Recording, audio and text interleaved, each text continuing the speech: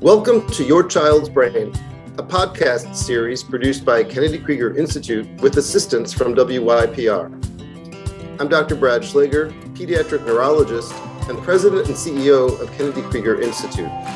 Today, we will be discussing a couple of related topics: rare neurological diseases in children and the importance of clinical trials in pediatric medicine. I'm joined today by Doctors Erica Augustine and Ann Comey. Both are experts in pediatric onset rare diseases of the nervous system and in clinical trials for children. Dr. Augustine, a pediatric neurologist, is the Associate Chief Science Officer and Director of the Clinical Trials Unit at Kennedy Krieger Institute, and she is an Associate Professor of Neurology at the Johns Hopkins School of Medicine. Dr. Comey, also a pediatric neurologist, is the Director of the Hunter Nelson Sturge Weber Center at Kennedy Krieger Institute and is a professor of neurology at the Johns Hopkins University School of Medicine. Welcome, Erica and Ann. So Erica, let's start. What exactly is a clinical trial and how do they differ from other research studies, and what's the objective?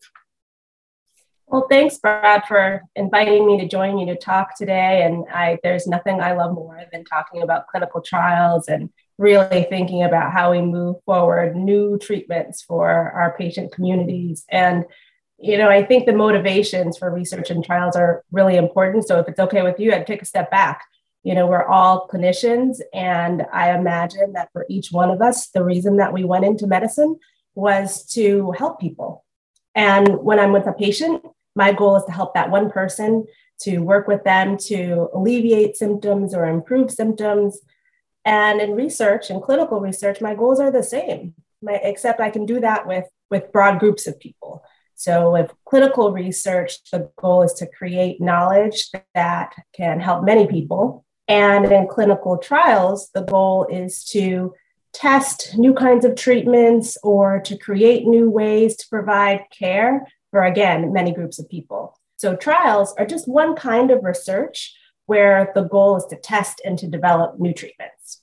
Well, those are really important objectives that we all share. And we are all in the pediatric medicine space, the three of us. So we're quite aware of the discrepancy between the amount of clinical trial work that's done in pediatrics versus in adult medicine. Maybe we should talk about that a little bit, Erica. What is the discrepancy? How different is the volume of clinical trial work in pediatrics versus adult medicine, and why does that matter? I wish I could say that children had those same opportunities to have new treatments developed or that new therapies came about for children at the same pace as adults. But that's not the case. Maybe 10, 15% of ongoing trials involve children, and the general path is adults first, then children. And I think when we look back at the pandemic and the development of vaccines, we can see exactly that. It was adults first and then children. And we tend to work our way back. We really start with the oldest age group in children once we get to children, and then gradually go younger and younger when it comes to clinical trials. And so we know that even today, there are ongoing trials for children and groups of children or age groups where vaccines haven't been developed yet because we started with that paradigm of adults first and working back. And sometimes we don't work back. So there's actually legislation that has been developed to try to stimulate more interest in and more development that focuses on pediatric clinical trials. And that's had some success, but as we all see in our day-to-day practice, the three of us, many of the medications that we prescribe, and for many other people who care for children, most of what they prescribe is what we call off-label. The label for any one drug is really sort of the set of instructions and the summary of the evidence or the knowledge that was developed about that drug that helps inform a clinician on how to use that drug. And that information in the label is all based on the clinical trials. So if the clinical trials didn't involve children, or the clinical trials didn't involve children with a specific condition, those instructions may not address the questions that you have as a clinician when you're faced with a patient. And again, you're going back to that idea of trying to help treat and alleviate symptoms. You might not have all the information that you want about dose or about side effects or about how much it actually helps. So there's a lot of work that we need to do. Agreed. Completely agreed. So, Anne, let's talk about rare disease now. So what is the definition of a rare disease? How do you make a diagnosis? And what are some of the challenges that patients living with those rare diseases face? Thanks, Brad. A rare disease is a condition that affects fewer than 200,000 people in the United States. And it's really important to recognize these conditions because it's more difficult for these families and patients to get an accurate diagnosis. And that's because fewer clinicians have actually cared for these patients in large numbers and understand how best to make the diagnosis and what the optimal treatments are. Since that's the case, it's important for these patients to have access to experts in their conditions. So I have expertise in the diagnosis and care of Sturge-Weber syndrome. And it's important for patients and families to have access to the people who really understand the disorder. In addition, it's more difficult for us to obtain grant funding for many of these rare diseases in order to be able to improve understanding, carry out clinical trials, and advance the care of rare diseases. And so it's really important that we get the message out that altogether, patients with rare diseases account for a very large number of patients and are very important to moving medication forward in pediatric neurology. It's just that for each individual rare disease, there's not very many of those patients, and that presents special challenges. Yeah, that's a point to really underscore that individual rare diseases are themselves rare, but altogether, it's not uncommon for somebody to have a rare disease. So, and maybe talk a bit more about, you mentioned Sturge-Weber. Maybe talk a little bit more about Sturge-Weber and what kinds of problems individuals with Sturge-Weber face, and then how clinical trials that you've been involved with have been beneficial for the patients that you take care of. Right. So Sturge-Weber syndrome and related disorders, these patients that I see, they have abnormal blood vessels in the brain, the skin, and the eye. And these cause a whole host of issues for these patients. Many of these patients with Sturge-Weber syndrome have seizures from a very young age. They're at risk for strokes and stroke-like episodes. And over time, they can develop neurologic issues like cognitive impairments, weakness, motor problems, and other learning issues. And clinical trials are really important for, over time, moving the treatments forward, advancing treatment and care of these patients, and increasing our understanding of what causes the rare disease so that we can develop new targets and new treatments in the future. So Erica, let's talk a bit about what some of the challenges are in conducting clinical trial investigation, the kinds of trials that Anne was just referencing, for rare diseases. How do you address getting participants, the issues around consent, funding? If it's a rare disease, people may live far away from where that clinical trial is being carried out. Can you talk about some of those issues? Clinical trial logistics are not straightforward. There is quite a lot that goes into the operations of clinical trials. And I think one of the challenges for rare diseases, which, as we talked about, by definition, not a lot of people have any one rare disease, it still takes the same amount of resources and effort to launch a trial for perhaps 30 people as it does for 500 or even 1,000. It still is a monumental effort to get that off the ground. And so sometimes the funding is a challenge because it can be quite costly to develop and to execute clinical trials that are focused on rare disease populations, and having the interest, the ideas to test, the interest from either academics or from pharmaceutical companies to develop trials, that can certainly be a hurdle. And then, as you mentioned, being able to actually find the people who are eligible for the study, who are vaguely in proximity or near a center that's conducting the trial, all can be major barriers. Increasingly, as some of what we study in terms of new possible therapies for rare disease are complex therapies, and they require specialized knowledge to track symptoms or specialized knowledge to administer the treatment in the first place. So there are more and more trials where people actually move or relocate for a period of time in order to be able to access the trial. It's great that the trials are happening, but we need to find ways to really improve access in a regional kind of manner to make research participation more feasible. And early diagnosis is another challenge along those lines. So if you were speaking to a parent of a child that has a rare disease where there's a clinical trial available, what are some of the reasons why you might explain or discuss with parents about the reasons to choose to participate, or any individual with a diagnosis that is available for a clinical trial? What's the argument for participating? In rare diseases, we really, for many conditions, can manage symptoms somewhat, but effective treatments are often lacking. Most rare diseases, we talked about that label, that FDA label or the Food and Drug Administration label that goes on a drug. Most rare disease conditions don't have an approved therapy. And so the clinical trials are really important to be able to move forward a path to possible treatment. The trials themselves aren't treatment, trials aren't care directly. It's really a process for testing whether or not an idea, a possible intervention could be a treatment. And that trial is the way that we find out about that.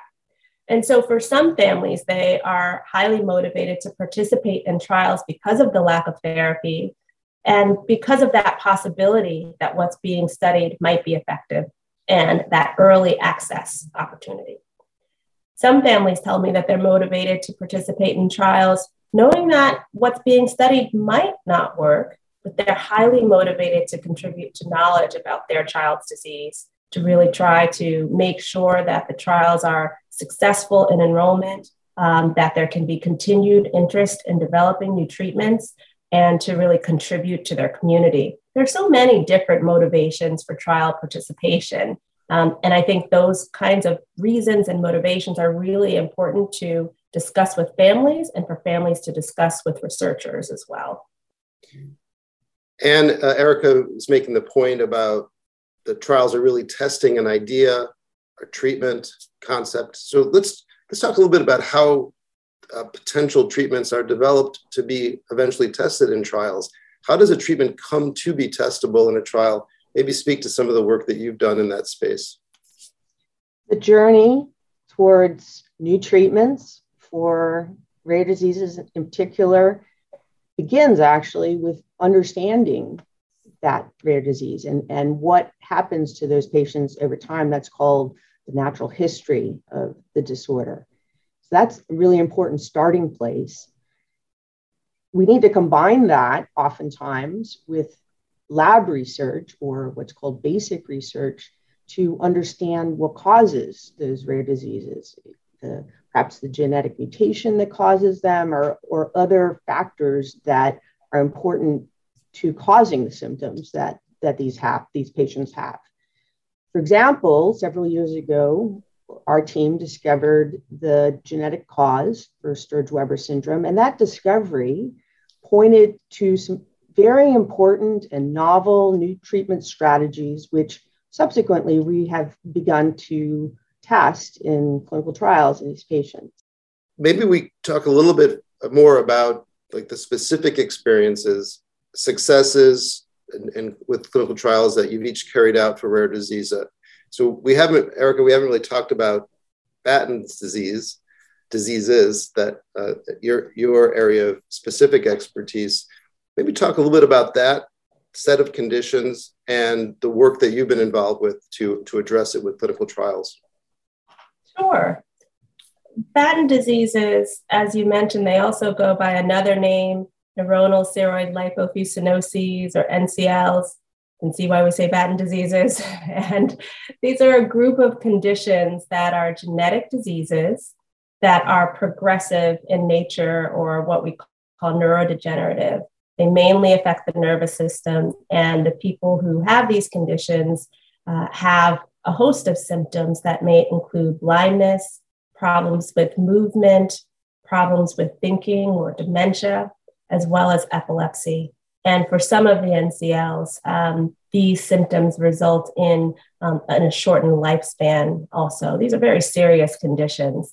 And across the group, like I was saying about most rare diseases, we don't have effective treatments for most of the forms of Batten disease. So there's a lot of interest and a lot of passion in trying to bring forward new treatment options that can be effective and that can slow the progression of these diseases.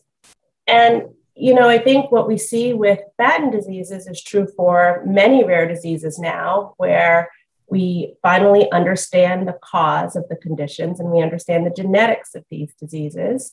And so that gives us opportunity to create paths to treatments that make sense, or what we call rational therapeutics, based on how the disease occurs. And what we also have seen is that once there is one success in terms of creating a treatment, it generates a lot of interest.